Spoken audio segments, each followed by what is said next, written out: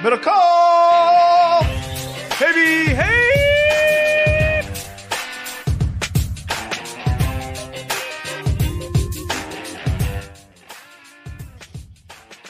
Happy Valentine's Day. Everybody! Sorry, John, I mean to those who celebrate. It's great to see you. I'm Guy, that's John. This is our podcast. If you are listening to the podcast on the internet or however you get your podcast, phenomenal. You control time. That's the beauty of podcast. The consumer is in charge when it comes to the podcasting game, John. And also, hello to YouTube. If you're watching live on YouTube, great. Eat, Sleep, Rate, Review. I heard a song called Eat, Sleep, Rave, Repeat. Eat, Sleep. It's like Eat, Sleep, Rave, Repeat. Eat, Sleep, Rave, Repeat. I was like, Eat, Sleep, Rate, Review. That'd be a good. It's not a bad. Could you get the DJ's name? Get a hold of him? This is one of the famous ones, you know. Was that the one that he did the CGI or the AI Eminem's voice? You hear that one? No. He it's just like, let's rave all night. But he just used Eminem's voice. And I started thinking, this AI thing, if I'm a famous guy, especially a musician, I'm not going to let you just steal my voice for long. That's one of those that you're not just going to be able to use that for things without paying the piper, are you? I mean, how do you how I don't know, but somebody's voice does it have to sound for it to be their voice? It sounded, if you close your eyes, you wouldn't have known. Are you allowed to hire Frank Caliendo to do an Eminem rap? Like a verse? Like I wrote this verse for Eminem on my album, but Eminem cost $8 million. But Caliendo will do Eminem for $25,000. Is that allowed? It feels a little different than a computer program that's going to start profiting. And they're, a little Napster Metallica drummer. There feels like a moment, my guess, the next couple of years of someone fucking drawing the line, right? Because the voice, it sounded exactly like you're saying people are doing that a lot? But once I heard it, I'm like, I could see this becoming a major issue. Right. Major issue. A Tupac verse, that he never wrote. Yeah, I could just see some famous musicians. There's just too much money on the line, for streaming and stuff. There's some guy just slanging a mixtape out of his trunk. He's like, "Oh yeah, it's me, Eminem, Dre, Tupac, Too Short, E40. It's a long track, and Nate Dogg." Well, did you see Rihanna today? Added 3 million Instagram followers. Yeah, just over the week. Top 10 songs on Spotify or whatever. However X many streams. Like, what that was worth to her was a lot. Super Bowl rating went up. I read the rating was a 113, but it went up to 118 at halftime. It's a lot of people. Halftime showed bigger than the game. A lot of people. What was like NBA playoff games last year? Like 7 million? Well, that sounds high. Maybe it was the finals got to like 13, but I remember being like, this Celtics Warriors kind of feels kind of low. Yeah, and a National World Series football will do like 19 at its best, probably 18, 17, 16 in that range. Yeah. So the NFL is just waving goodbye to them all. Bye-bye to everybody. Yeah. When I saw the Rihanna numbers, I said, there can't be a business that has been better when it comes to sports for every single person that is indirectly involved with them that is more beneficial right now than football. Well, it's why I laugh when people are like, Amazon, only 9 million per game, failure.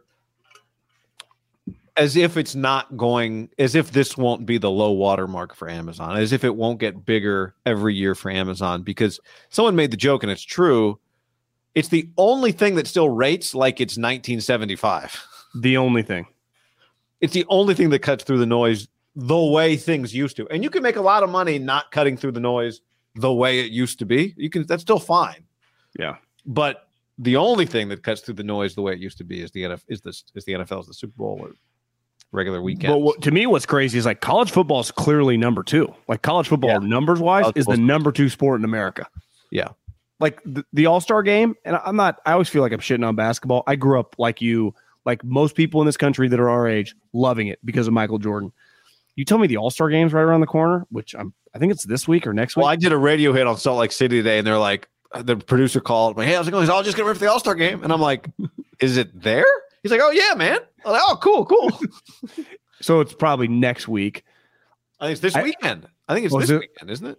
I mean, I doubt I watch any of it. I'll check in because I like their new scoring. I do think the scoring is cool. Do they still do that thing where it's like? Yeah, but I don't even just mean the game. I just mean the whole thing. Like, if you tell me I watched a little bit of the game, yeah, maybe it's like flipping around. But yeah, the only thing I'll check in sometimes is the 3-point contest. Is Clay in it? I doubt it. Well, then maybe not. Then they should do a 3-point NBA All-Star, just podcasters. Draymond gets to play, but it's like Steven Jackson, Matt Barnes, JJ Redick. Podcast. Yeah, it's not a bad idea. Not a bad. Raja Bell, I think, has one. Raja Bell, Iguodala, although not available. Injured.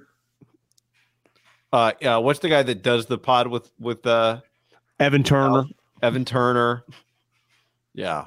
I guess you could even go like NBA guys versus NFL guys, and then you could a lot of NFL, the Kelseys, Will Compton, Greg Olson, Sherm.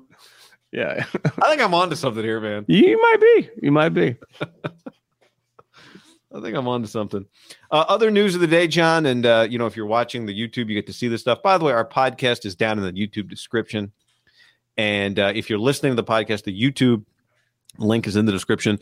And get back to the mailbag, to leaving us reviews on iTunes. 5-star review. We appreciate it. Leave us a question. Even if you don't 5-star it, we still usually read the question. And, we'll do some mailbags here coming up. Couple things that are going on around the internet, John. The new bases. Major League Baseball's new bases are debuting at spring training. And they're bigger. They're bigger than the old bases. So a lot of photos on the internet of the new bases. There's compared to the old bases. I'd say that's it's bigger bases, John. Closer plays, bang bang plays. Hustle down the line there, Mickey Mantle. So to say, I might attend my first ever spring training game here in like a month. Yeah, girlfriend's mom's coming to town. She's it's weird. You get so numb to things. I was like, I've been to a couple spring trainings. I don't think I ever went to a game. Maria really wanted to go. So, she kept wanting to. And honestly, she was kind of mad at me by the end. And then I realized, she likes the NFL. She's a big Niner fan. Wanted to go to the NFL experience. I'm like, oh, my God, I don't want to. And then you realize, a lot. Laughing because I know how much. But a lot of people, it's kind of cool, And, we went to the ESPN kind of. They had a strip, and I took 2 steps. I'm like, God damn. They had live music, like that type of deal. Yeah, and Stephen A's up there, and I mean, I get it. And it's not even that she knows. She just wanted where's Debo? I'm like, he's not here. I think she thought George Kittle be walking around. Yeah, it's just Billy from Philly walking around. Yeah, you should go to spring training. We should take that conversation offline, as they say in the meeting biz. Sportsgossip.com made the internet buzz for a little bit on Friday. A lot of people tagged us in this tweet of Mark Davis bald. This was also a big story on Tuesday, John. Multiple photos of Mark Davis bald. After doing some internet sleuthing, what have you determined? Not true. Fake. Oh. It's photoshopped. That hurts. I saw it and I thought, works. Not a terrible look, but it's hard if you're a light haired person, right? Then if you're blonde or you have red hair, your eyebrows are going to be thinner or whatever. Harder to see. I called bullshit because I saw enough pictures last week of him with Max Crosby and Devontae Adams at the Fanatics guys party, and he just had his normal look going. So Rick Rubin or whatever. Yeah, Billy Rubin or whatever, who does throw. I mean, goddamn, he gets a lot of people at his party. I mean, his party from every owner's there, every sweet player's there, NBA guys are there. Gavin Newsom somehow weaseled his way in there. It's just It's just every Roseman's there taking pictures, which makes sense because Rubin's a Philly guy. So, but yeah, I mean, that party was the who's who of the weekend for sure. The thing Drake was there. Who? Drake? Drake was there. Yeah, was there. Devontae Adams, DJ Crowley. I think all those guys were playing at the party. I saw somebody talking about the list of guys. Do you get paid, you think, if you're scheduled for the Eagles party and then there's no party? They still throw one. Oh, that's cool. The thing about Mark is he's got long hair. He can grow his hair out. right? It's not like he needs. I don't know what other hairstyles he can do besides the one he has. If he wanted to, I mean, guy, there is a chance it's a wig. do something different. I don't know. It looks pretty. You think it's a wig? It looks pretty natural. Like it sits low. It sits low. Wouldn't shock me. I mean, I wouldn't bet $1,000 it's a wig. But if you told me, like, do you know that Mark Davis has a wig? Like, I'd be like, yeah, I could see that. When I say a wig, just like a piece or, glued. Right. Not plugs. Yeah, like I think the side's probably real. Higher than what he has. I think the technology is. I don't know. I think you think wig technology for men? Wig is the wrong word. Like whatever the pieces are now. Yeah. I mean, they can sew that sucker in. When you got a lot of cash, you go to the best of the best that they get it on. I think it just sits on your head for. I mean, they might have an apparatus that just stays on your head for like a month. Or you shower with it. I think they sew the thing to your dome, maybe. Exactly. All right. John, before we go any further, let's tell the people we are brought to you by our friends at Sleep Number. sleepnumber.com/ham. sleepnumber.com/ham. That's where you go to discover special offers for a limited time. Yeah, get your Sleep Number bed. You need a great bed. A great bed is, listen, our listeners are, and we probably got some in their teens, but once you get a real job, once you become a professional, I think one thing, like, there are a couple things you need to splurge on, and to me, a real bed is one of those. Right? When you're in college, you get a crappy bed, whatever. You become professional. You get in your late 20s, your 30s, especially if you have a significant other. But if you're single, like, get a real bed. Make it a king bed. Go to sleepnumber.com/ham. I've had one for a long time because you need to get a good night's sleep. Every day you got to get up, pound the pavement, get to work, and it's easier to not just be more clear-headed, have more energy. You just feel better about yourself, better night's sleep. Sleepnumber.com/ham. Whether you like to sleep a little softer like John, Sleep Number's 40, or me, a little firmer, Sleep Number's 55. You can also see your biometrics to how well you're sleeping with the Sleep IQ technology. That's huge. Choose proven quality sleep from Sleep Number so you can be your best self for yourself and for those you care most about. Discover special offers for limited time at your local Sleep Number store, sleepnumber.com/ham. Gotta love like a young professional. He's like finally gets a little cash, making $900 payments on the cheap Mercedes. Yet he's got like an old couch and a crappy bed. And it's like, bro, you spend most of your time on that couch and in that bed. Like you're spending your money in the wrong place. Yeah, nothing like the entry level Mercedes. What would you say things worth spending money on you learned as you got older in life? Like simple things. Underwear and socks are on my list. Like underwear and socks. I'm not a huge underwear guy, so but I really could only consistently wear it to the gym. I would say clothes that fit right. Yeah. You feel better in. That's a good question. If you don't love it, it's staying on the rack. That's what I've learned. Something on sale is still money out of your pocket. I have to think about that one. My habits really haven't changed over the years. Yeah, I mean, underwear and socks. That's what comes to mind for me. A life of getting underwear and socks for Hanukkah, maybe. Socks, I'm kind of hit or miss. Like I have some nice, socks, and some socks. It's like, I probably could throw these away. I'm talking athletic. I'm not dress socks, whatever. There's nothing worse than ankle socks that will not stay. Yeah. I agree with that. Like that is. I totally agree with that. Yeah, that's about it. That's as far as I give Amazon. I give Amazon a lot of my business. I don't know.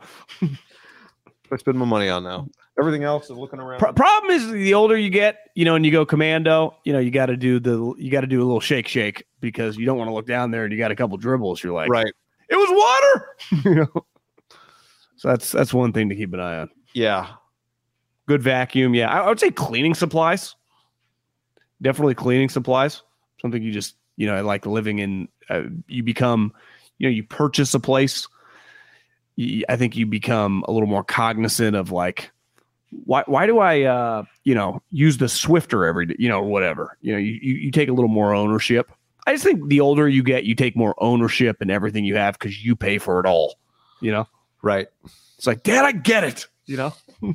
TP, your dads don't care what TP their kids are using, but if you're buying it for yourself, you care, right? I'm a wet wipe guy. Absolutely. That would be one thing if I was like building a house from scratch. I would have no problem going with a bidet. A bidet, yeah. I thought you were going to say a wet wipe dispenser. I was like, wouldn't be opposed to that either. Now, I do think they make the toilet that has the button. Did Juan Medrano have a bidet? He did. Yeah. He did, yeah. Never Fry got one, I remember. First time you do, you like look down, you're like, what the fuck is this? A sink? You get shot in the face, I remember. All right, John, a lot to get into today. Eagles and Niners will play again in 2023. This game will be at the length. Niners will play 9 road games next year, so NFC gets a little harder for everybody in the NFC. 9 road games, 8 home games. I've seen a lot. I've gotten a lot of people sending it to me. I've seen the last couple days, Instagram, Twitter, CBS Sports has put together all these clips of the Eagles losing with class. And I think we have a good shot of Eagles-Niners, not just being a good game, but maybe becoming a little something. That game's going to have some juice. Debo, somebody might get in a shoving match. A.J. Brown luckily hasn't tweeted at Debo like he tweeted at Juju today for being dumb on Valentine's. But the Eagles losing with, quote-unquote, losing with class has been kind of a Philly story these last few days, which I've watched. I'm not against it. I've watched Kelsey, and they've handled themselves really well. Bradbury, Hurts, all that. But seems like people are comparing them a lot. Well, the games weren't the same. I mean, the games weren't the same. Was James Bradbury classy after the game when he said, I held and take responsibility? Or is that just like what a high level guy does? Because I would just say that's a pretty impressive guy. Just in a vacuum, regardless of the team. Would every guy in the Niners have said that? I don't know. Would every guy in the league have said that? Probably not. Like, I would just give James Bradbury the credit, right? And I think for the most part, the Eagles, like the Niners, have a high-level team. I don't see the Niners talking madness at all beside this individual game. Like, they're not a team that talks shit about other people. It's honestly a little out of character in terms of, like, they don't treat every week like this. So I'd say the reason they're doing this is because they were fucking shell-shocked by their quarterback getting hurt. And you and I keep going back to put the blame on the coach for the play call. But I do understand, like, Debo had a tweet, I think right before the game, was like, what do you guys expect me to say? Like, we're going to lose? They keep getting asked about it because it's one of the biggest stories in the league. Now, what I think is going to be very, very interesting, will they calm Debo down? told Adam Shine they would have won by double digits. Yeah, well, he's the one talking the most. Yeah. And I said this when George took his, like, subtle shot, Debo can fucking back it up, right? There is no one on the Eagles, just like there's no one in the league that he's, like, intimidated by or doesn't think that he can't beat in a one-on-one situation. But this is where I would say to, like, okay, it's kind of over.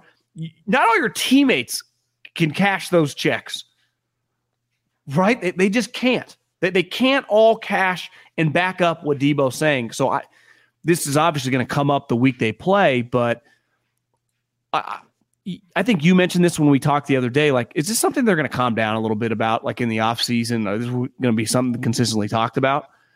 Because the Eagles are, kind of a big story in terms of they're the NFC champs and they're a team you're going to play, and they're the best team, I would say, in the league, right? In terms of, like, you're equal in the conference. No one else is.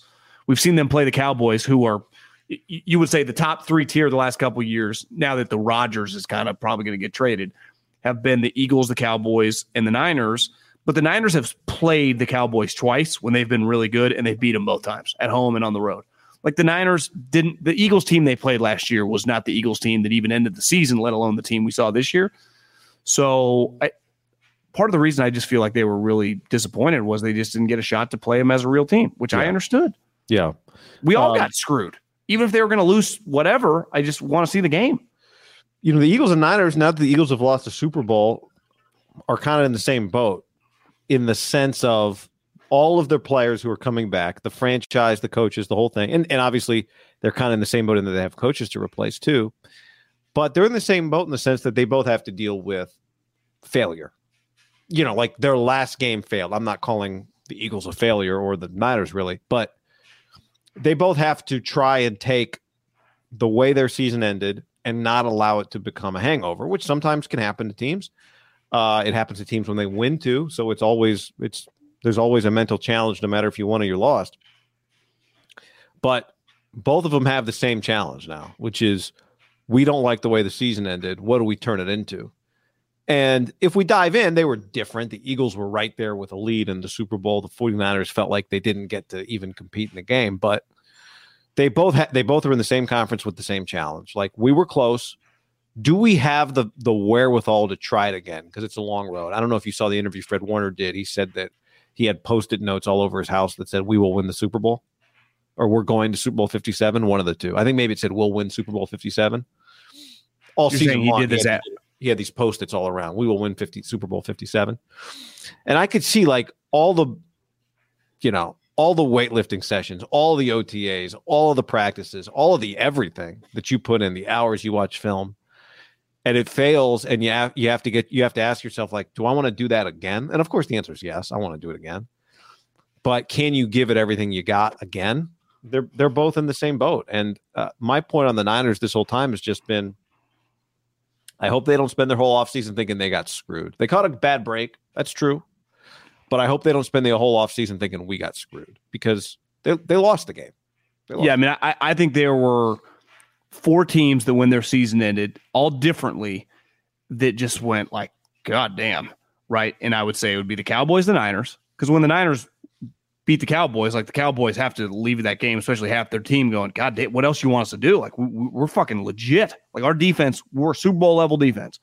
The Bengals, obviously the way that they lost to the Chiefs, right? And the Eagles and the Niners. Like, because all these teams, you would say the Bills, but they got their ass kicked. It might have just been they just ran out of juice from a crazy season. But there's always going to be a group of 4 or 5 teams that can win the Super Bowl if a bounce goes right and they don't have an injury, right? Yeah. Yep. And that's pretty clear. There's a tier in football where the Niners are lucky that there are 3 teams in the NFC, I would say, going into this season, assuming Rodgers gets traded, that if they don't make the playoffs, it's an epic failure.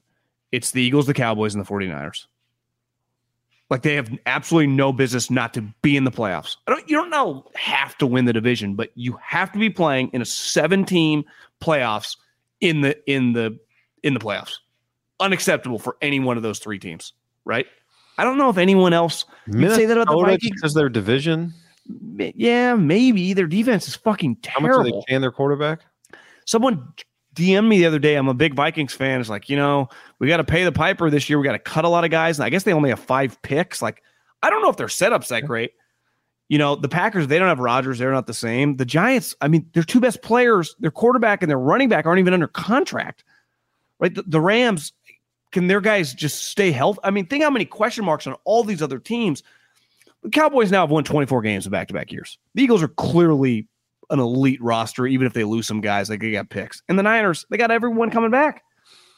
I'd say the AFC has more teams that it's devastating to miss the playoffs than there are playoff spots. 100%. Kansas City, Buffalo, Cincinnati, the Chargers, disaster. Baltimore, after they pay Lamar. Miami, the Jets, if they get Rodgers, they'd be on that list. Vegas, the Raiders. Denver, heard of them? The Colts. I think as long as Belichick's the coach, like the Patriots, like they do not expect to not be in the playoffs. But Colts is too much. I don't know what I named there. The Jag. Did you say the Jags? I did not say the Jags. No. And they got Trevor Lawrence. They got like a top 5 or 6 quarterback in the league who's 25 years old, and they got a Super Bowl winning coach. Wouldn't you say they're going to be like a sexy offseason pick? Like, people are going to be like, I could see them in the AFC Championship game. I mean, they gave the Chiefs all they could handle. Yeah, I know Mahomes got hurt, but. Gage says odds the Niners-Eagles rematch in the NFC Championship game, I'd say 2-1. Well, I don't think that Dallas can – it's going to be hard to look at Dallas any differently by the time next year's postseason rolls around.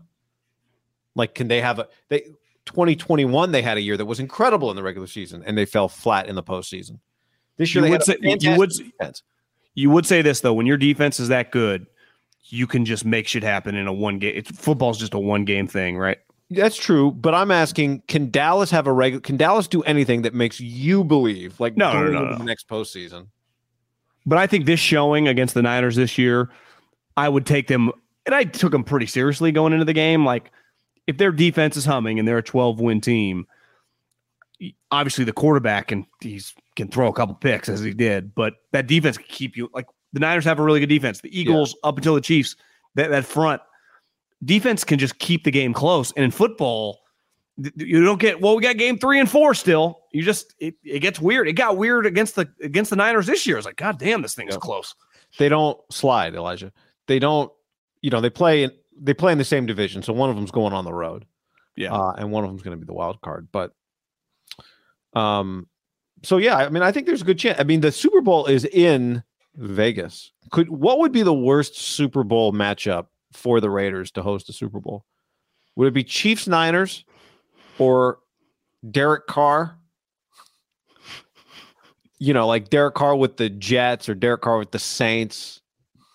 Yeah, but the one thing I would say is like, well, Derek's got a big house there. He's only been there a couple years. It'd be a little different if they had been in Vegas his entire career. I know Mark's still there, but I think for the Raiders to have Derek Carr come back and play the Super Bowl would be pretty bad. That'd be insane. That'd be the biggest story. But you could argue that Niners Chiefs are just, it's weird. Like they view the Chiefs as a rival. Clearly it's not. I mean, I think that'd be the worst. I mean, it's a pretty unique spot because they've got a matchup that there's no matchup that. Well, there's only one NFC team that matters to them, right? Unless Derek is traded in the NFC and then that team. There's not even a matchup that the Cardinals. There's nothing that you could have put in the Super Bowl that would even affect the Cardinals fans. I would say if Denver, that's another team that would, be a kick in the dick to the Raiders. You'd argue the Chargers too, because that just means like, God, are you guys just getting lapped? We already know the Chiefs are sweet, so it's like one of these other teams now, a Super Bowl level team. Yeah, it's crazy, but in theory, the Chargers. If you tell me just like they have a healthy season, it's not out of the realm possibility they are a Super Bowl contender, right? They got good players. They got a good quarterback. It's so hard to truly contend for the Super Bowl in the AFC. That's what's very difficult. It's hard, but you got to figure Niners Eagles is going to get a primetime slot. Like it's got to be that's a lock. It can't be a Thursday night game, but it's got to be a Monday night or it feels like a Sunday night game. Well, it's pretty clear in the NFC that with Rodgers being traded, there is going to be some sort of just NFC rotation on the Fox main game and the primetime games of the Cowboys, Eagles, and the 49ers. And obviously the Eagles and Cowboys play each other in the division. Well, the Niners play that division too, so they play the Eagles and the Cowboys. Which I do think we're starting to get a little momentum on the Cowboy situation. You played a couple times in the playoffs. Now you get a regular season game, which is good. Now I think the NFC, the one saving grace they have for kind of being a pretty average conference is the top of it. All these teams now are kind of Eagles and Cowboys are a legit rivalry. And now the Niners, when you play a team back-to-back year in the playoffs, it starts to gain some momentum, right? The Giants just being a playoff team is great for the NFC. I don't know if that's a lock, though. No, I agree. And then Detroit being America's team. Turkey Day's team.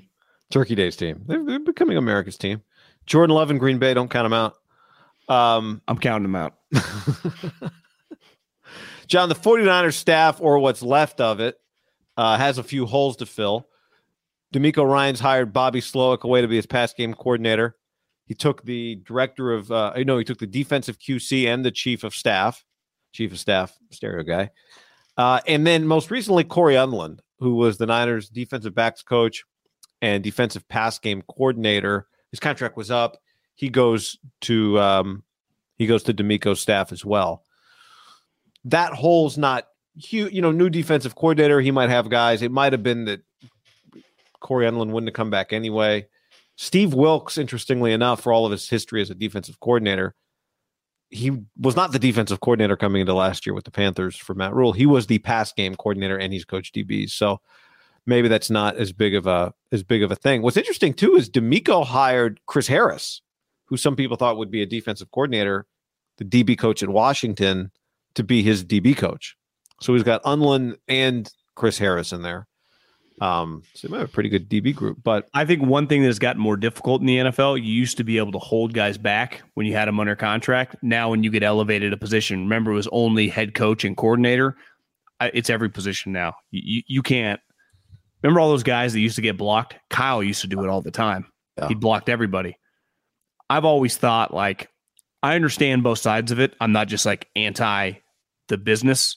Like, if I sign you to a 3-year contract as my quarterback coach, I think in normal society, I would always argue, well, if you got the opportunity, well, in the NFL, I'm paying you $600,000 and I've given you 3 years of insurance. So even if I fire you after 2, like, you're still taken care of.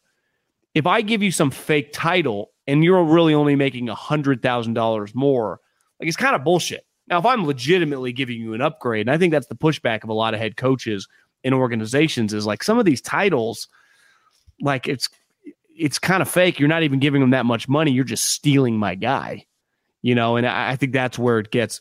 You hire the coordinator, totally understand, right? You hire the quality control guy to a position, totally understand. But if I wanted to keep my position coach and you're giving kind of a flimsy title and he's basically still your position coach, I understand we're coaches, and I'm sure it's not like they're going to openly bitch about it, but bitch behind the scenes. Like, it's kind of bullshit. Yeah. Yeah. But that's part of being a successful operation is, and the Niners have gotten rated these last couple of years with Saleh and this. I mean, that's a lot of coaches. Because for 4 years, he didn't lose really anybody. In some ways, he benefits if he's going to lose a coach, to lose a defensive coach who goes off and builds his system doing the things that the Niners want to do defensively. I don't know. I don't know. We'll see what happens with Steve Wilks. Does somebody make him a head coach in 2024? But it's not the worst thing in the world if there's a few promising coaches on DeMeco's staff who learn DeMeco's defense. It's not the worst thing if Robert Saleh has guys on his defensive staff. At some point, Kyle will have to go outside for offense. He just had to go outside for defense. So he got 2 coordinators, and he had to go outside of his house for his defensive coordinator. What does he do the next time around? You know, I think Kyle will probably always command a high-level defensive coordinator, but it may not be the worst thing in the world if, say, in a year, now he's interviewing Chris Harris, and Chris Harris has just spent a year with DeMeco Ryans. And again, not that Kyle has a defensive system necessarily, but guys who play defense the way Kyle wants to play defense, there's a bunch of offensive guys out there. You count Greasy as going outside? Yeah, I count Greasy's going outside. Yeah. And it feels like it's probably a matter of time before Greasy's his pass game coordinator, right? I mean, we're just like, fuck it, I'm going to go back and call the second college game on ESPN. This is too hard. Feels like Greasy really just got into the meat of being a football coach. So, but my point is, like, here's the other part of it, John. His tree is still really fresh out there. We haven't yet had guys lose jobs from his tree and then come back. LaFleur lost a job, kind of didn't come back to him, but goes to McVay, because that's always going to happen in the future, right? Like Matt Nagy coming back to Andy Reid, that type of thing. Yeah, I do think there will be some replenishment coming in the future in kind of this circle of life for Kyle Shanahan's coaches. I agree. I mean, Saleh might be on the open market here in a year. I mean, Saleh is another 7 wins. He'll get fired. 7 wins. Yeah. Steve Wilks might be, well, especially if he has, I saw, we could talk about this in a minute, but there was The Athletic reported that the Jets, it's Rodgers or Carr. That's how the Jets are viewing it. It's Rodgers, then Carr. That's what the Jets are. Well, who are their other options? Well, of course, right? Yeah, Garoppolo. But to your point, like, it already was a high pressure situation, and now it's going to ratchet up when they get a quarterback. But who's to say he's better than Steve Wilks? I mean, you were telling me, relay to people what you watched. I would say that. I would say this though. Robert did lead the number 1 defense, whatever it was, before he got the Jets job. Yeah, Wilks has had success and been with the top defense, but he wasn't even the coordinator. I guess he was for 1 year after Sean McDermott got the job, and last year, maybe he was calling plays, but he was also the head coach. And their defense was really good. I was telling you, I watched the Bussin' with the Boys had Matt Rule on, and I was like, I just kind of want to see what this guy sounds like. And it was, he had his Nebraska thing on, and Compton's had played in Nebraska, so he was talking about Steve Wilks, and after like his first month on the job, being around him, he went to him and was like, "God damn, man, you're big time." Like, kind of like, anything in the future, if we have success, I can do to help you out. Like he was just, he didn't sound. Sometimes Rule can sound a little fake and a little collegiate. he sounded like real, like I rooted for those guys. I think their team's good. Because the one thing he kept saying is, I actually think the team, like whoever got that job, because at the time, Frank, they probably recorded this middle of December. Maybe it was even early January, but they didn't have a coach at the time. He's like, I think they're actually pretty well equipped. Obviously, they got to figure out the quarterback position. Like they have a lot of solid players with high character. Because thinking about like what you said, why guys work all season, like why the Niners are so bitter. You work all season, you know you're good, and then it just gets ripped away from you. You get very bitter. When things are going well, it's easy to kind of maintain it. In football, you start like 1-5. You're like, fuck this. I spent the last 9 months working out. Now we suck. Like this is going to be hard to stay motivated. Clearly, the Panthers have some like pretty high character locked in because they kept fighting until the bitter end. Yeah. So, and Steve Wilks clearly motivated them to get going. Now, Rule wasn't trying to take credit, but he's like, well, we had a pretty solid group. We just had to get through those first 5 games. I've heard him say something.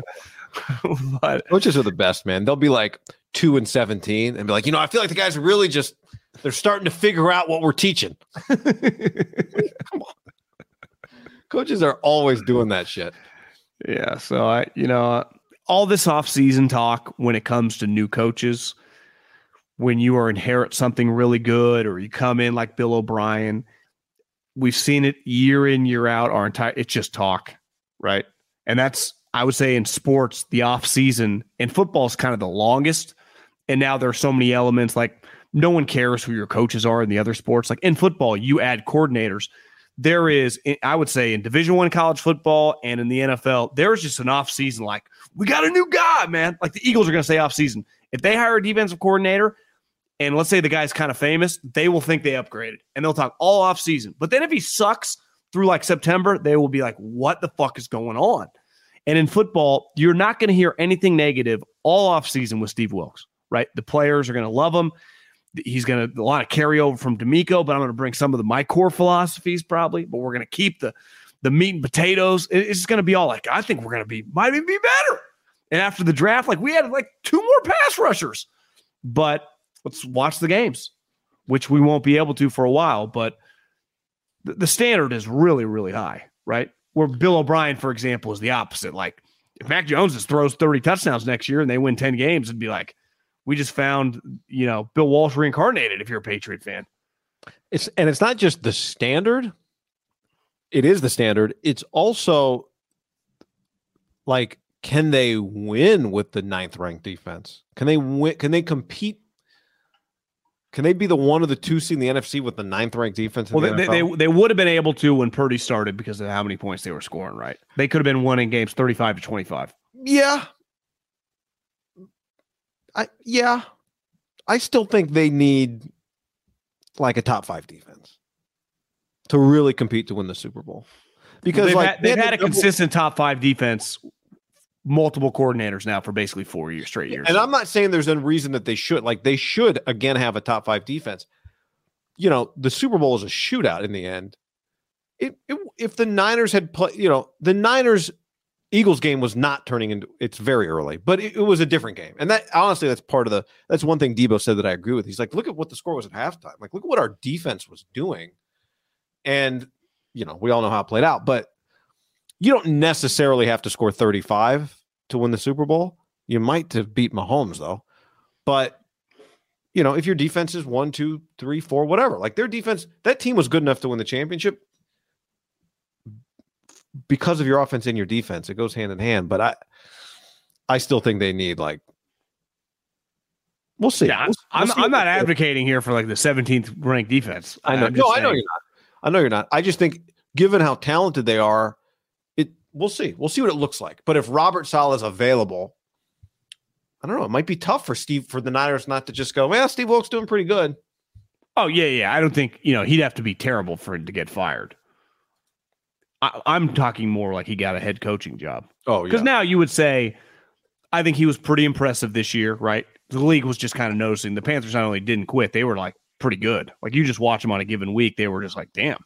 I remember slamming the Detroit Lions.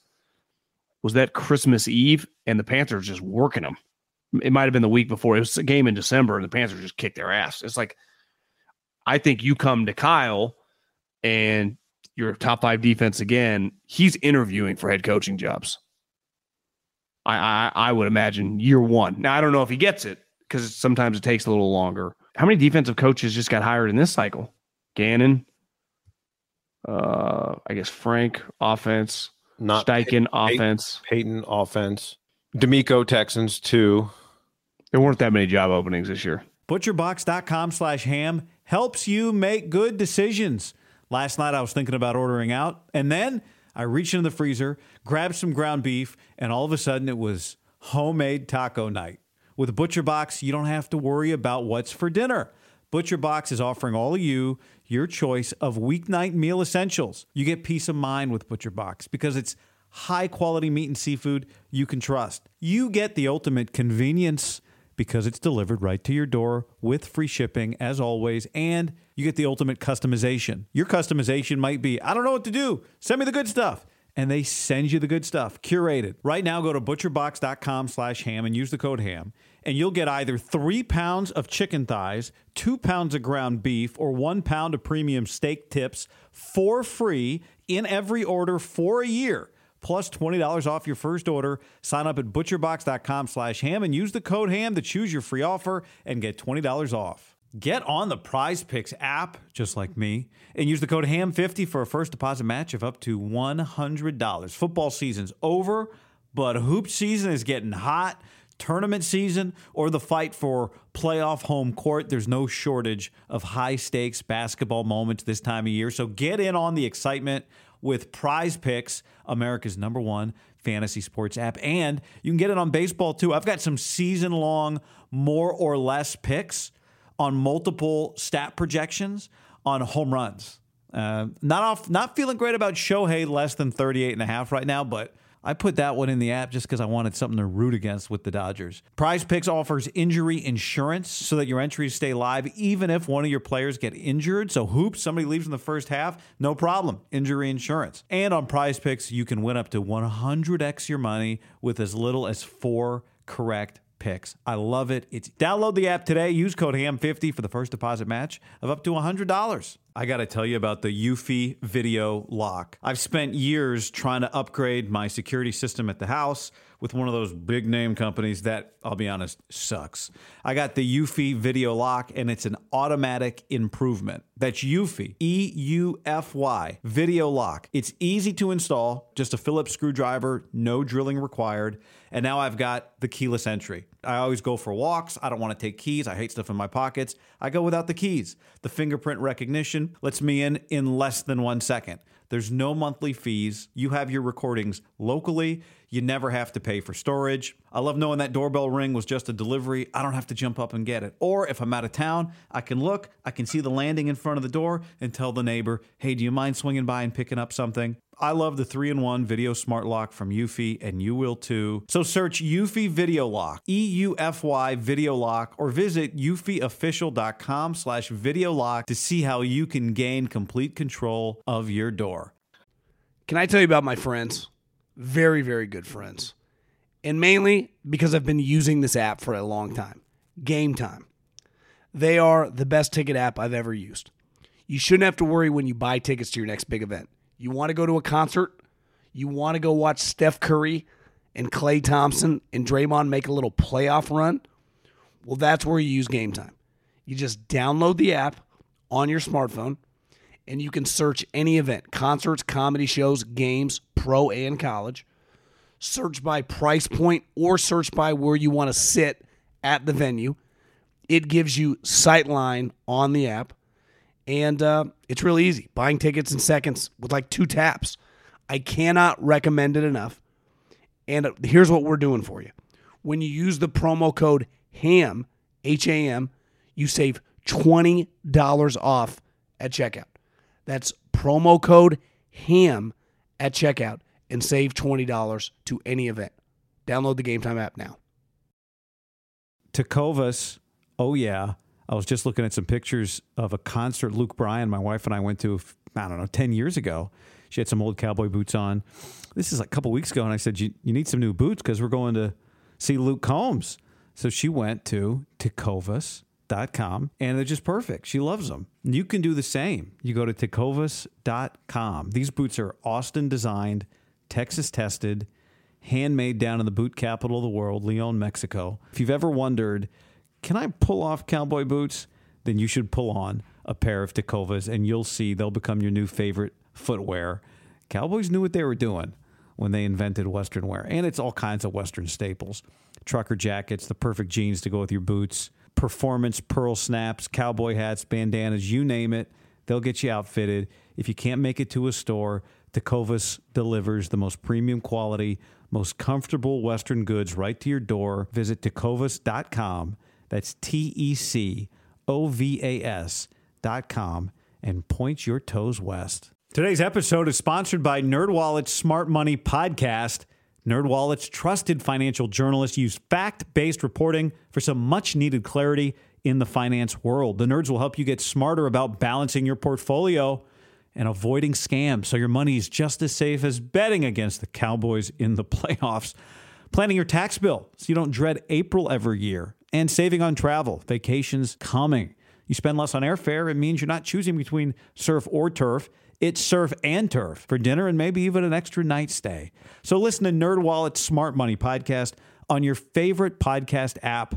Future you will thank you. Brain fog, insomnia, moodiness, weight gain. Maybe you think they're just part of getting older, but MIDI Health understands that for women over 40, they can all connect to menopause. It's at the root of dozens of symptoms we experience, not just hot flashes. MIDI clinicians are menopause experts, offering safe, effective, FDA-approved solutions covered by insurance. 91% of MIDI patients get relief from symptoms within just 2 months. Book your virtual visit today at joinmidi.com.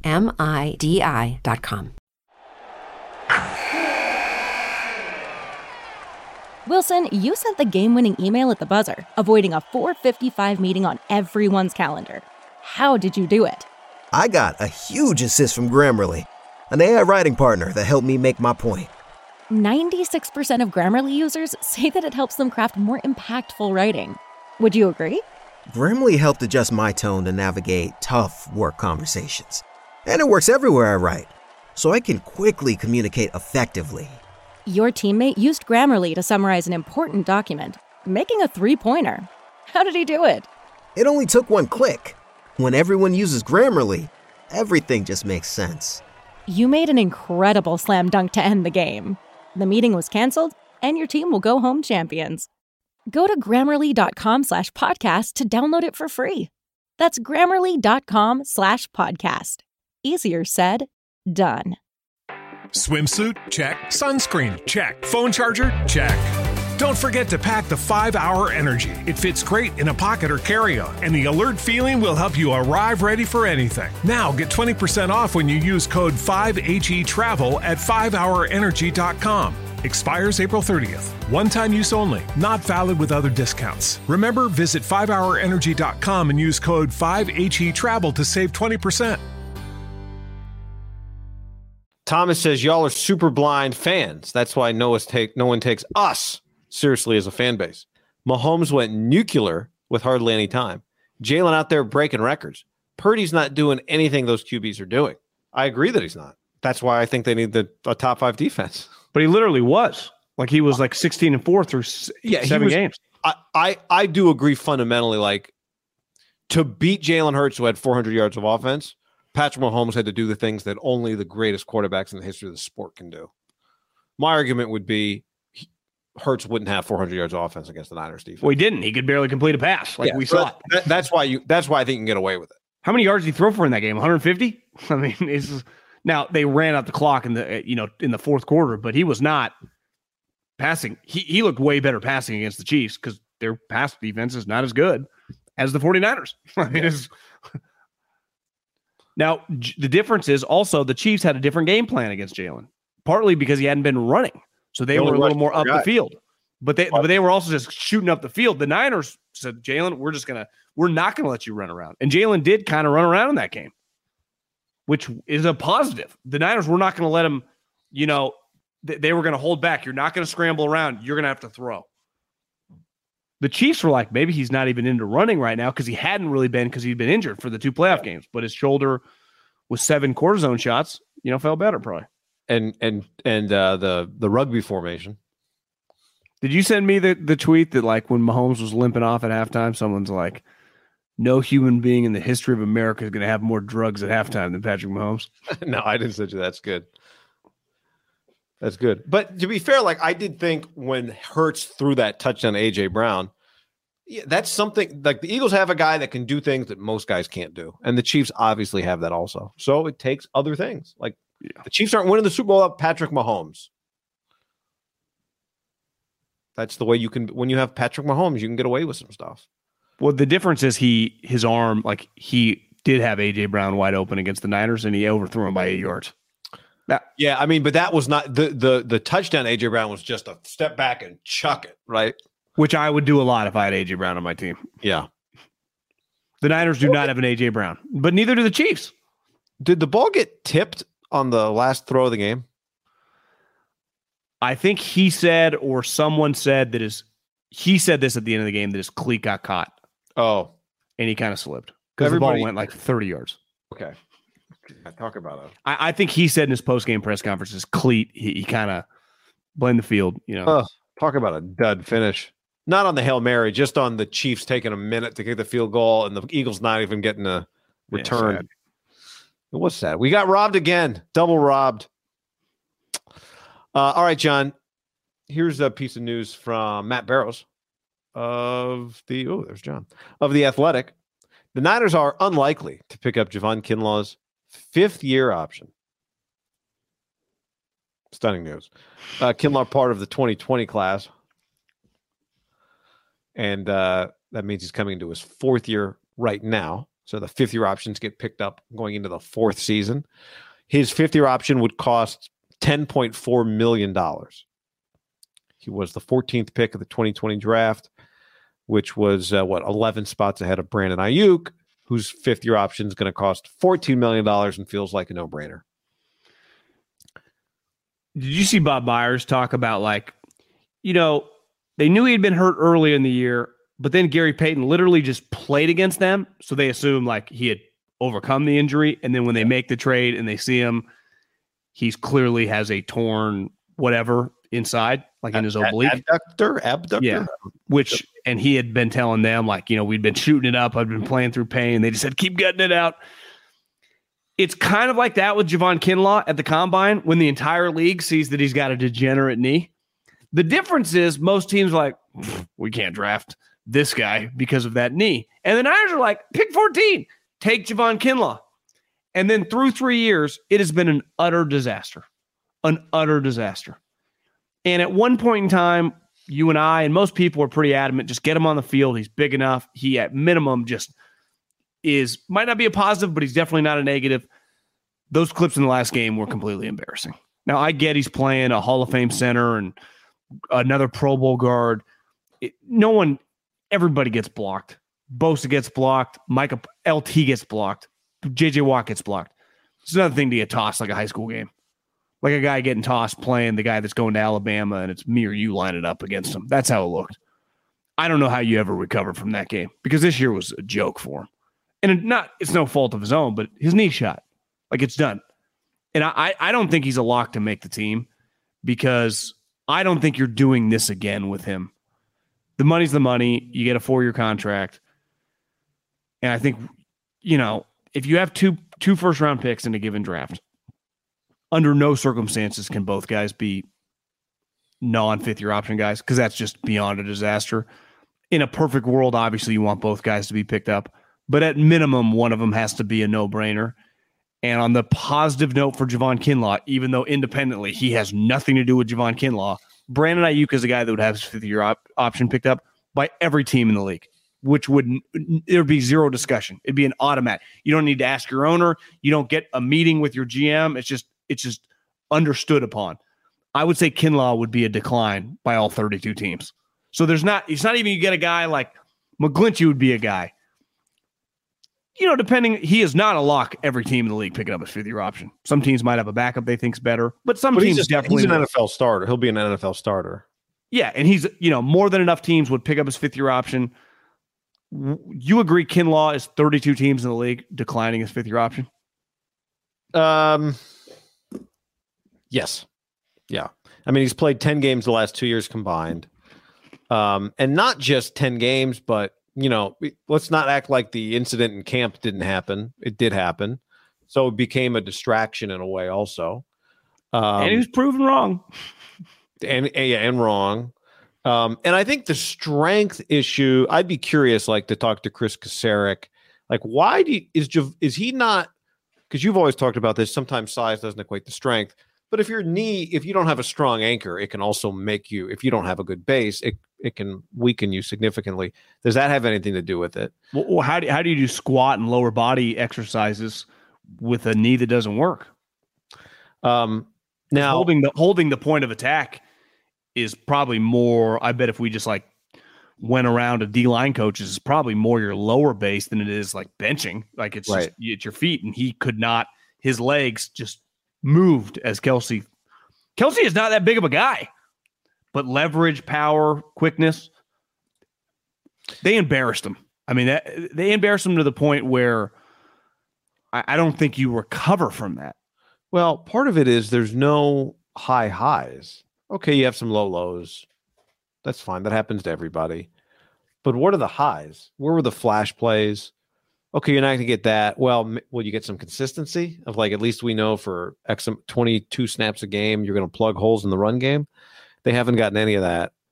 And the other part of it is opportunity cost.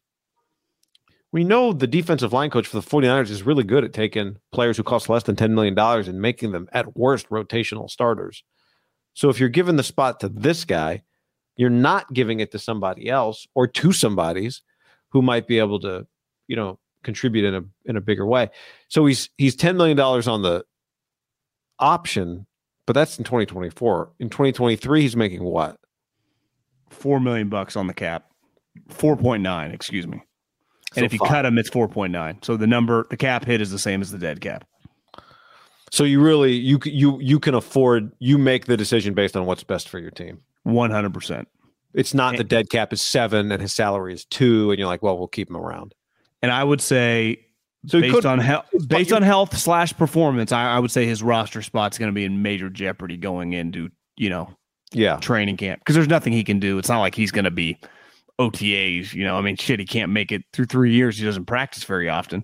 Well, it's tough with the knee. Is he going to be able to put in the greatest offseason of his life? Right? He can't go on the Bosa offseason plan. Probably, he requires rest. I think that's a good lesson for them. They learned with Solomon Thomas, right? You got to be careful with character, the size, the physical characteristics really matter, and he was overmatched. But it wasn't because physically he wasn't falling apart. He just didn't have the physical characteristics. I think they went the opposite on this, where there's question marks. He's bounced around JC, but you just see him, and you and I have stood close to him. He is a mammoth of a man. If you just said this is a healthy individual and you had never seen tape, every single team in the league would take him, right? We'll just figure it out. It's like the Eagles left tackle Jordan Mailata was strictly drafted off being 6'6", 330 pounds. He had never played football before in his life. So I understand taking a huge swing in theory, but not when the red flag's on a knee. That's. And listen, sometimes a big person medical. Yeah, Leonard Williams. Remember when Reggie McKenzie, I haven't heard that name in a while, was deciding between Amari Cooper and Leonard Williams. And ultimately they went with Amari because Leonard, remember, had people thought he might need shoulder surgery. And he has gone on. I don't know if he ever got it, but he's had a fantastic career. But Leonard Williams was a really good player in college. At USC, was not he had to go to JC. He was at this little school, Taft, and then he transferred to USC. It was Javon was all over the map. I think it was a double risk on a huge swing that just was a swing and a miss. Well, it's also, remember, it was also a draft for need. It was we're replacing DeForest Buckner. So emotions were high. I think that was part of it. Which, if you're looking back, you just 6 TFLs his last year at South Carolina. Do you know what would be a better idea? Okay, we're going to have to take some big bodies inside. How about this? Throughout the draft, we just take 2 interior defensive linemen. But we don't have to force the round, but it could be the 3rd and the 6th. Yeah. Because stats will just show you, historically, you're probably going to hit on one of them to just be a functional guy. You're not replacing DeForest Buckner. I think you're right. Maybe maybe they just completely forced a need and they overlook some stuff. In a draft that I don't think, I wonder if they thought we need we need a blue chip guy. And when are we going to draft high enough to get a blue chip guy at this position? You just don't get blue chip guys at this position. I don't think there were any other. The next defensive tackle went 40. So he was by far and away the most, the highest graded defensive tackle. Who was the next defensive tackle on their board? Justin Matabuki for the Ravens, who has 8.5 career sacks. I haven't looked, but he played 16 games this year. I don't know this, and I will gladly take that. Started 16 games this year. I'd rather have Matabuki than I might be saying his name wrong, but Kinlaw's got, what did I say? How many sacks? I think he said he had 6 career TFLs in South Carolina. No. His last year at South Carolina, he had 16. Well, guy, he only played 2. They were all sacks. He was there for 3 years. I think he transferred in redshirted. Yeah, wasn't he a junior college guy? He went there originally. Something happened, left, maybe committed. Something weird happened. Neville Gallimore. The thing with him was, Cowboys. He's up and down, but if you throw in their 3 best opponents, Georgia, Clemson, and Florida, watch the tape. It's like, oh, well, okay, so he gets up for the Yankees. Part of how does he play against? He just doesn't try against the Orioles. I hope he's getting up for Georgia. So he's just mailing it in against fucking Kentucky. That was the thing. He had a couple sweet plays in their 3 big games. I think a bowl game and definitely Clemson and Georgia. It's like, oh my God. It shows you it's a little bit in basketball, the NCAA tournament effect. You just got to be very careful with that. You know what I like? Will Anderson kicked ass for 3 years. You know what I like? Every time Justin Jefferson got the ball when he played in his career, made plays. You know what this guy did? Started for 4 years. Good player. Yeah. Every day, answered the bell. Had a bad game. He's human. But for 3 straight years, 90% of them, high-level games. Got better every year. Good guy. Everyone likes him. No medical. I think sometimes, I know this for a fact, and I've talked about this. The Eagles got out of the business of trying to outthink the room and just who's the most consistent player on the best teams? Are they available? Because if they are, just give me Devontae Smith. Oh, is he too small? I remember a buddy told me, because I was like, God, he looks like he weighs 110 pounds. And he legitimately, I think, weighs 165 pounds. It's like, John, do you understand that in practice, when he's smoking Patrick Surtain, he's 165 pounds? Do you understand when he's destroying LSU, he's 160? He's played like this since he was 1. He's always been skinny. And he kicks everyone's ass his entire life. The only other question he could have answered if he'd been hit a lot by SEC defenses, but those guys were so wide open, I don't know how much they really got hit. But he was playing the biggest, fastest defenders also. I think with him, you'd be like, well, I'd ask for some practice tape, and I think he was working people in practice. Derek Brown was the other first-round defensive tackle to the Panthers, and he's had a good. But he, in fairness, he went above Kinlaw, right? Yeah, he went 8. Yeah. You think they'd trade Derek Brown straight up for Kinlaw? No. Most expensive 5th-year options: Burrow, obviously. Herbert. These are 29. These guys are both going to cost $29 million, $29.5. Tua is going to cost. Where's Tua? Tua is going to cost 23. Decline. The 4th most expensive 5th-year option: Jordan Love, $20 million. Packers. The other thing we mentioned, Ayuk. What was there? 5 receivers in that first round. Justin Jefferson. He's the most expensive you can be as a 5th-year option. $19.7 million. Jalen Reagor. Decline. Viking 5th-year option goes with you? 5th-year option travels, yeah. Okay, so Vikings could pick it up. CeeDee Lamb, almost $18 million for his 5th-year option. Oh, it's based on draft position. And production. So how much you play if you've been a Pro Bowler. I think I like that. Very fair. So Justin Jefferson's legitimately can't get any higher. He's maxed. Higher. Yeah. And it's positional. So like Justin Jefferson was drafted 22nd. The only other guy who's maxed his expense is Tristan Wirfs, and he's 18-2, but he was drafted, higher, 9 spots higher. Gotcha. So like Burrow and Herbert, they're maxed, correct? No, Burrow, if he'd made another, how many Pro Bowls did Burrow have? Did he not make the Pro Bowl last year? Mahomes, Allen, Lamar. Yeah. Okay. As the originals, but then the frauds sneak OG in. Votes. Derek Carr, John, it's officially over. The Raiders cut him today, which really, when you think about it, why'd they wait till like 20 minutes before the deadline today? But they did. They took their sweet ass time. Raiders took their sweet time to cut Derek Carr. He's gone. The era is over. And you said to me before the podcast, I think you're right. It's kind of a fitting, it kind of fits the way the whole thing went.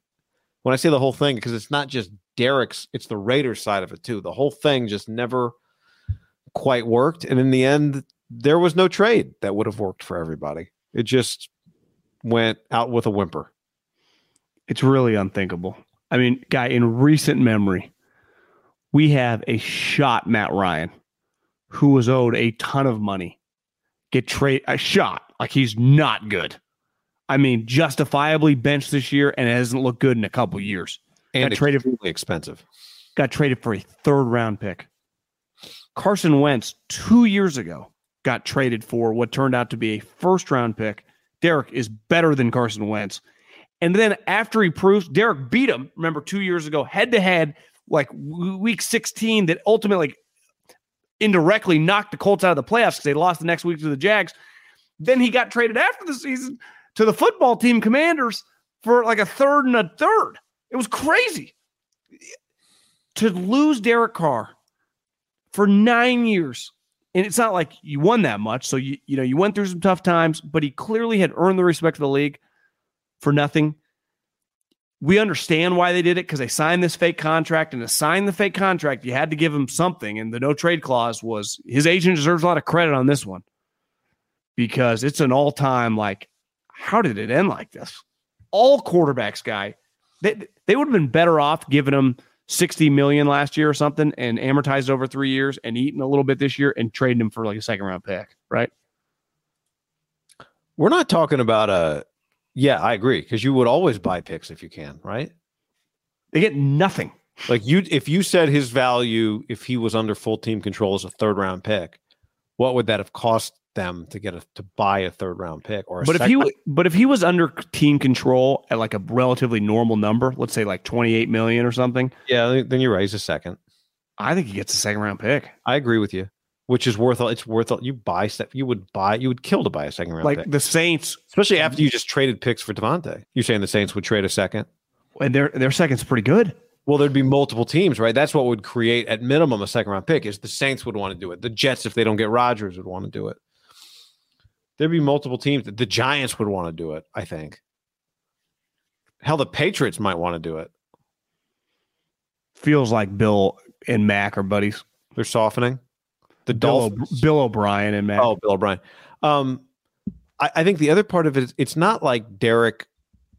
There's debates about, is he the same quarterback? But the debate is not, Derek used to be a top 15, fringe top 10. Now he's 25th. Like, he's still a borderline, or maybe not even borderline, top 15 quarterback in the NFL. If you think it's crazy, to me, it's hard to even get a top 10 list. It's hard to get a top 10 list of quarterbacks that everybody would agree on. Like next year, it'll be Mahomes, Brady, Burrow, Josh Allen, Jalen Hurts, Aaron Rodgers. Was that a Freudian slip about Brady, or was that like a joke? Did I say Brady? Yeah. Oh, let me start again. Mahomes, Herbert, Burrow, Hurts, Josh Allen, Rodgers. There's 6. I think if Lamar's playing, he'd be in there. Absolutely. Lamar. Forgot about Lamar. There's 7. Watson's a little bit of a wild card. Trevor Lawrence, Dak. I think Trevor Lawrence would be a top 10 guy. Okay, now we're at 8.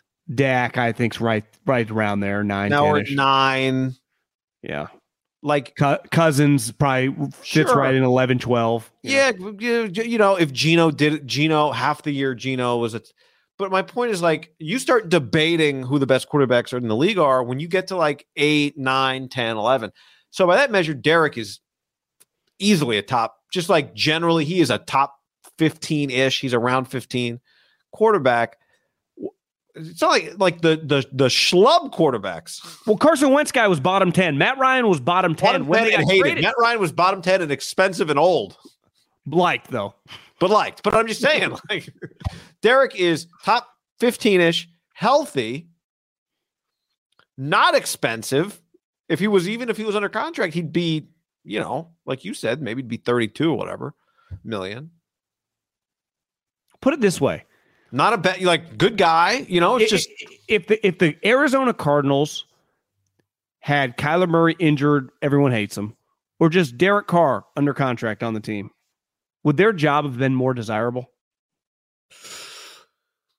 That's a really good question.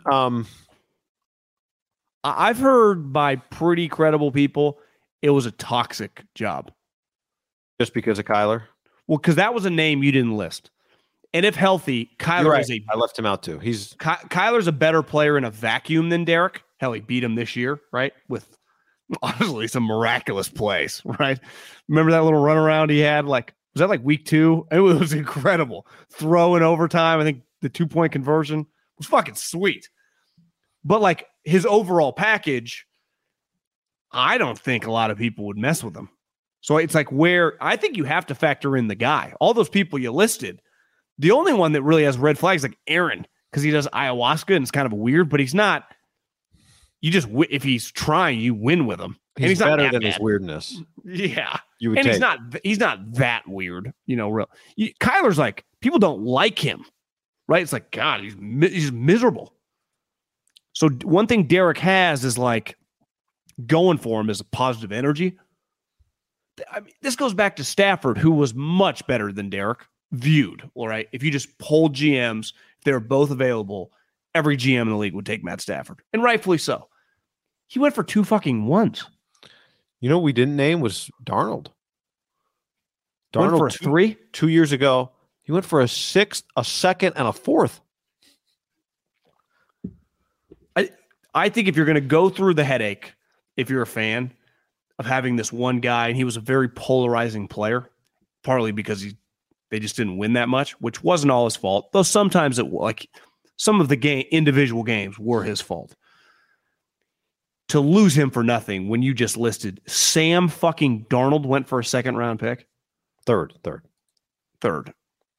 It's pretty nuts. No, sorry, 2nd. I think they got a 3rd back. I think when you factor it in, I don't know exactly how it all went down, but which I actually thought was a risk worth taking. Niners, yeah. Sometimes it's the deals you don't do that are good too, right? Niners. But they weren't going to make him their backup quarterback, but they were going to make him the backup, but they wouldn't have drafted Brock Purdy. It just shows you the high end, right? Like when Stafford or, people thought Russell was good, or what Rodgers definitely would have gone for last year to the Denver Broncos. Even this year, he threatens to retire all the time. What would you say at minimum they're getting? Like a 1 and a 3 at minimum for Aaron Rodgers? I'm pausing to think that. Okay, I'm the Jets. You're Gutekunst. 2 2s. That's our offer. No, what I'm thinking is you have to offer more. So when I say 2 2s, what do you say back? Well, I say no. Yeah. But when you say 1 and a 3, I might say it's got to be 2 1s, or it's got to be a 1 and a 2. So my point is the high end of quarterbacks is the equivalent of buying homes for $10 million. Well, the low end of quarterbacks of a guy that you think can be your starter and be a top 15 guy isn't get this real estate for $250K. It's still $2 million. I love the Redfin ads. We're Redfin. Oh, this house looks great. It's $375. It's oh, cool, beautiful, 7 bedrooms on 3 acres. Yeah, it doesn't exist. So I think that really hurts. And I think if they could have a redo, which is not the way the world works, they would have been better off playing his contract out and franchise tagging him, and they would still be able to trade him at minimum for a 3 and probably still a 2 and a 4. You have to wonder if they viewed it like the most important thing to them was the money and not the value. Let's make sure we don't get stuck with any money, right? Which is fine, but if that was their number one goal, they should have just played it out. Yeah, because who else are they tagging? I guess they find themselves in a position like going to tag a running back, but like, are they really going to tag a running back? Max, when did Crosby do his deal? Were they going to tag him under contract? Oh, I guess. But I'm saying when they did Derek's contract, he would have done it. Yeah, in the offseason. So when they did Derek's deal, you're right. I'd have to look at the date. So yeah. To me, though, the last thing they should have done is Derek, because they had the most questions. Like Crosby, you shouldn't have that. Like obviously, you want Crosby on your team. Devontae, what was the rush to like? It was a little bit like they tried to outthink the room. Like when you give these extensions to coaches, they're like, "Bro, you didn't need to do that." I kept saying it last year about Cliff. I think, well, part of it, to be fair, they would have thought he's going to have a great year. Josh McDaniels going to make him, his best self.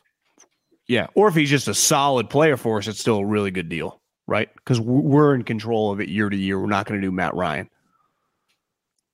But like Matt Ryan still netted them value back. I'm just saying. I'm not saying that they ultimately at least lead by cutting him with, just it's the money's dry, right? They're not eating like $40 million or even $25 million dead cap.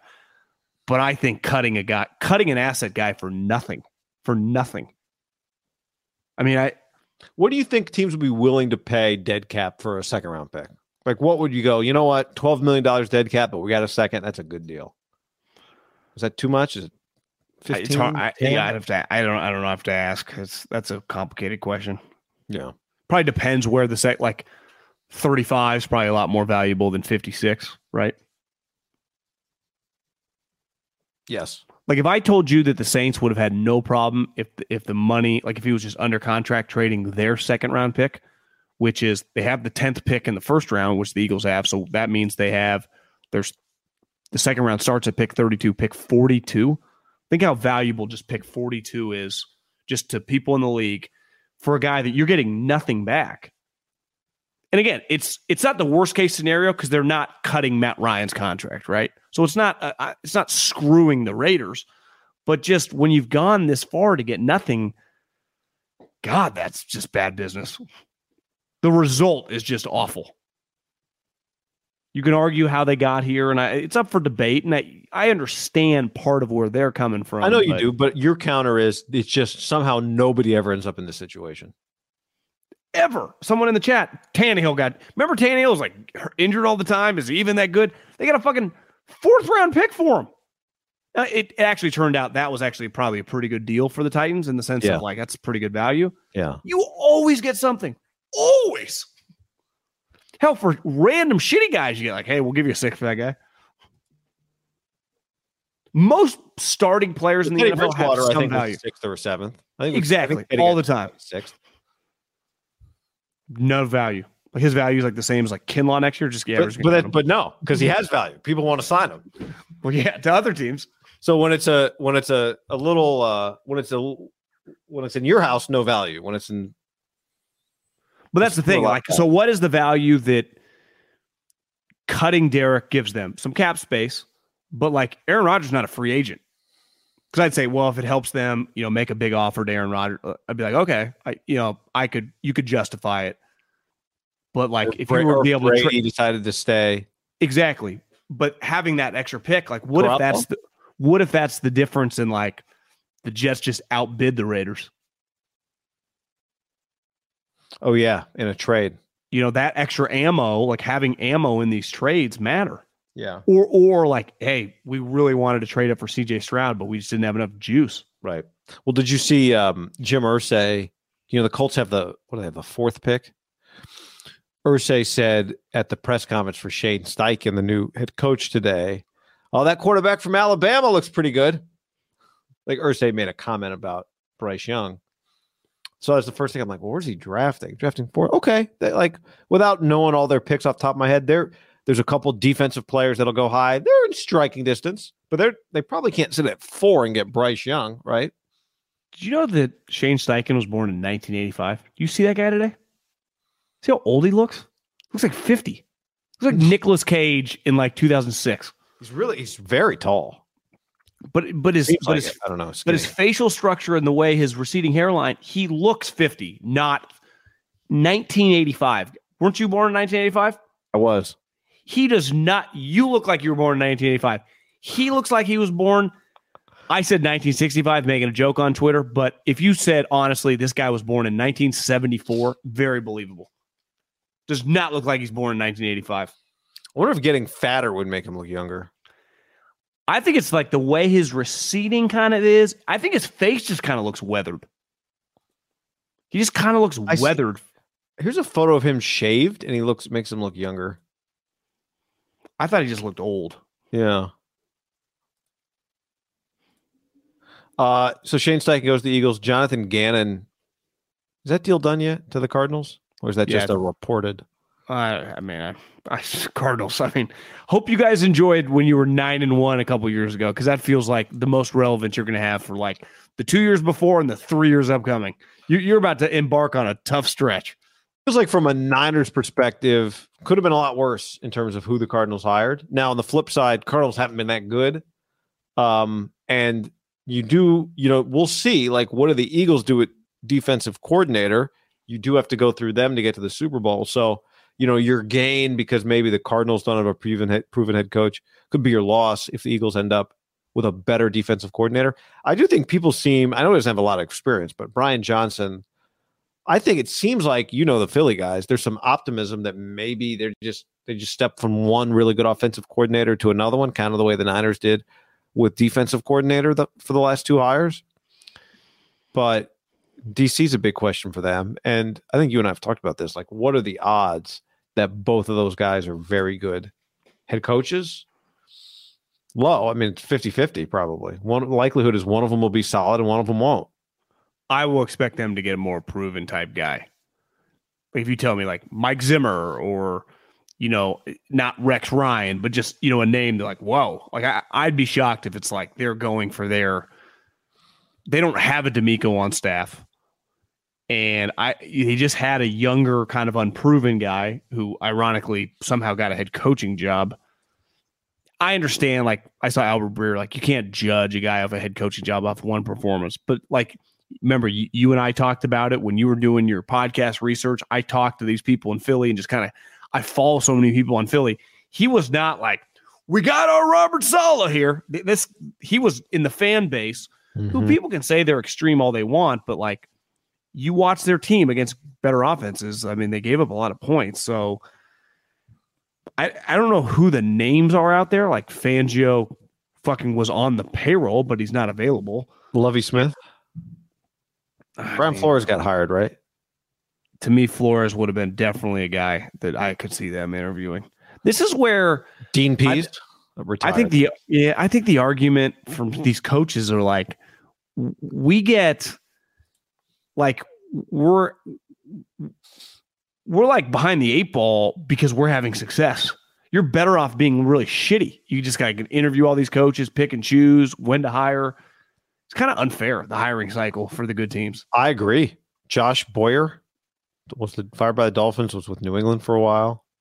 Because could Howie have just, I mean, I'm sure they had some inclination he could very well be the next Arizona coach, but if you're Vic Fangio, you've been around long enough, you're like, hey, they have like a 3-year, $12 million offer on the line for me. What am I supposed to, like, maybe he gets the job? Well, what if he doesn't?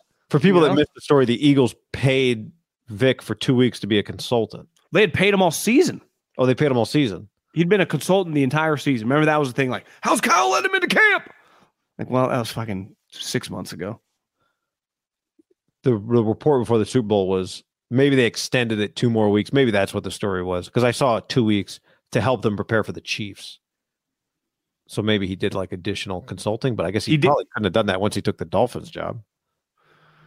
I think the report I read that he was doing that regardless, like if he became a DC, like part of the deal was he was going to help them out. And really the way he helped them out was like self-scout their offense.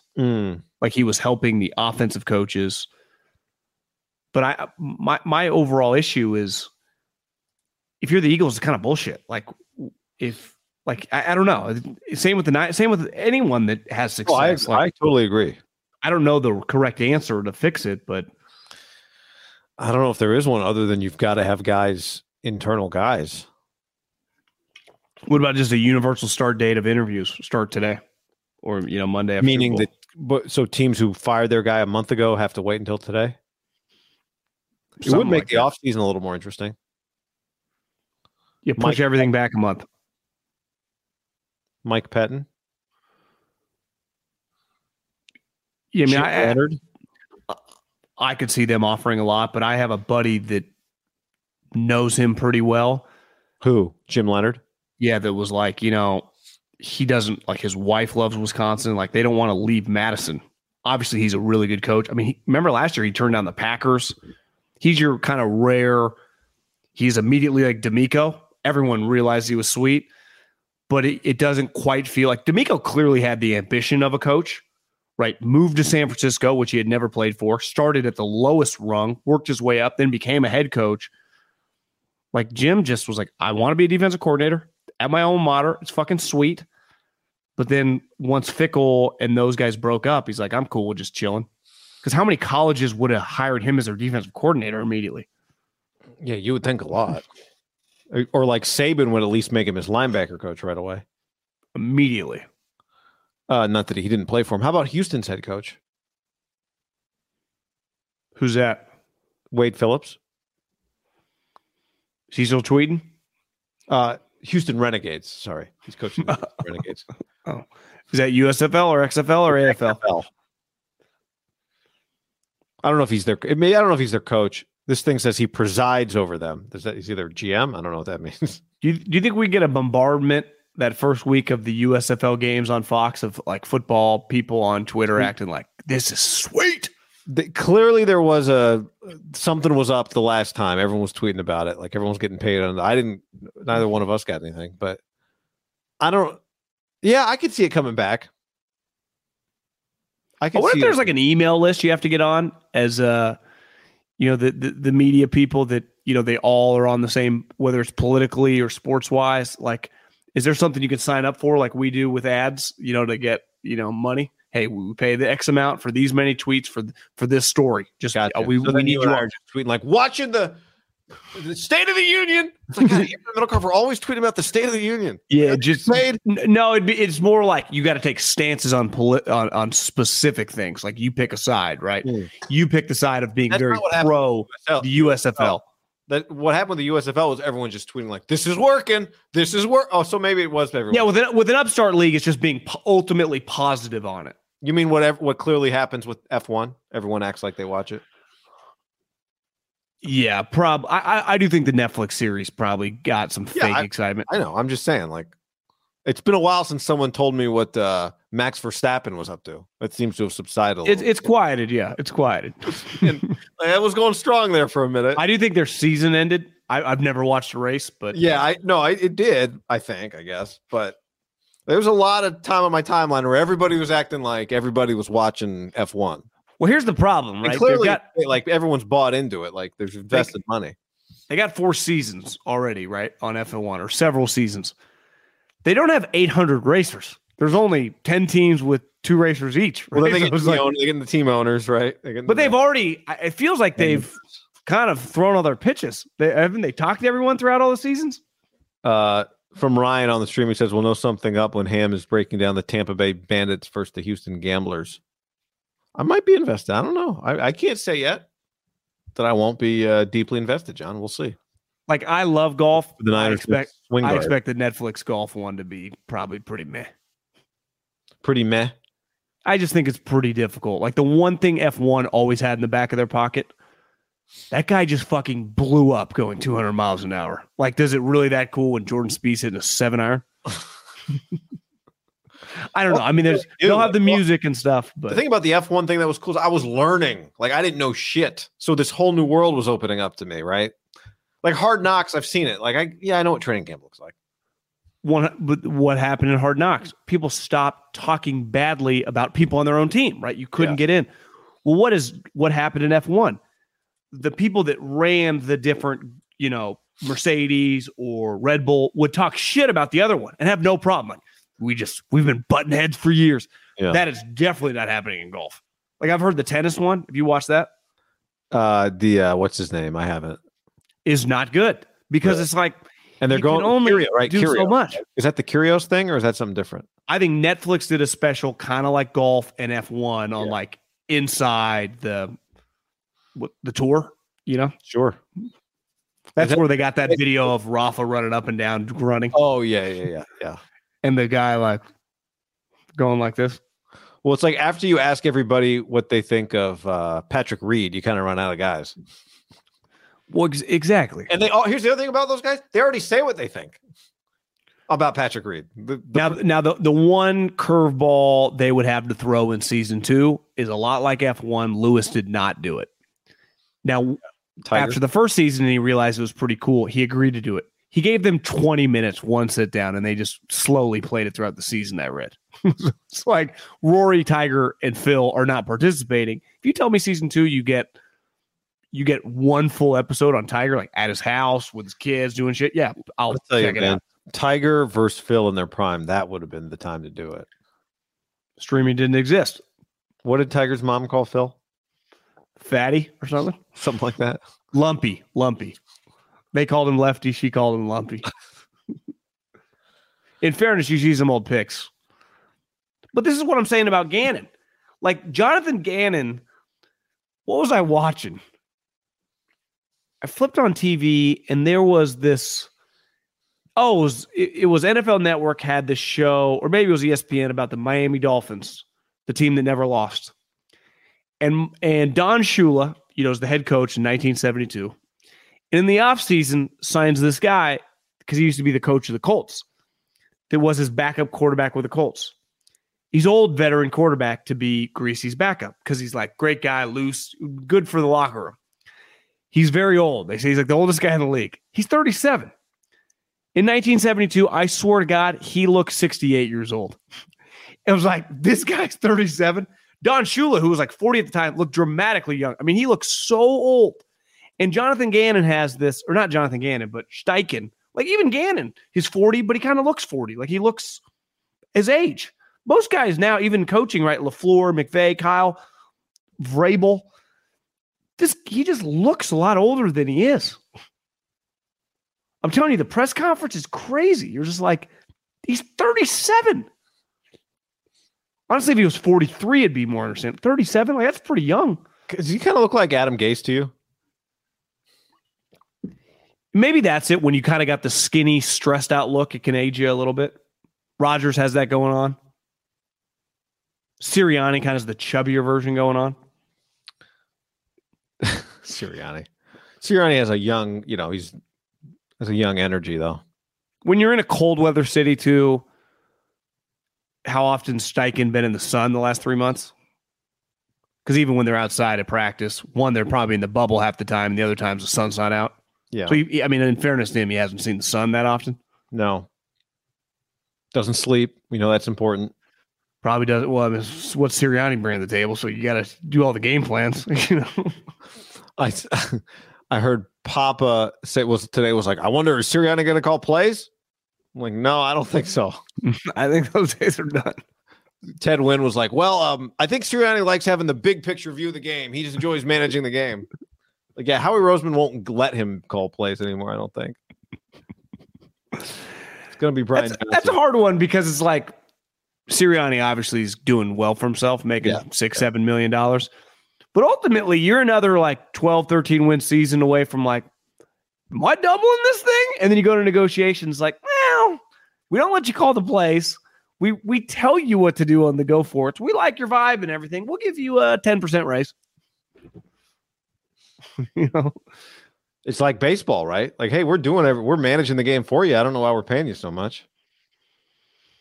Sucks.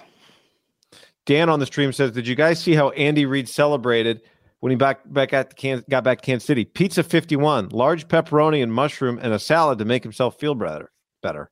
Is Pizza 51 a restaurant? Sure it is. He's probably a consistent consumer there. One. Yeah. Oh my God. These pies are huge. Next time Portnoy did one. I actually stumbled upon this place. I guess there's this famous place in Phoenix that he's supposed to be the best pizza on the West Coast, which it's like, Dave, you heard of Tony's? But Dave thought it was kind of overrated. It's like an hour and a half walk, line, the moment it opens. But then he went to this other place like downtown, Old Town Scottsdale. It's called Craft 64. I just stumbled upon it with Maria kind of knew about it, but we were kind of walking by. I was like, let's try that place out. Fantastic. Even Dave was blown away. It's really good. Craft 64. It's a good review. Looks very good.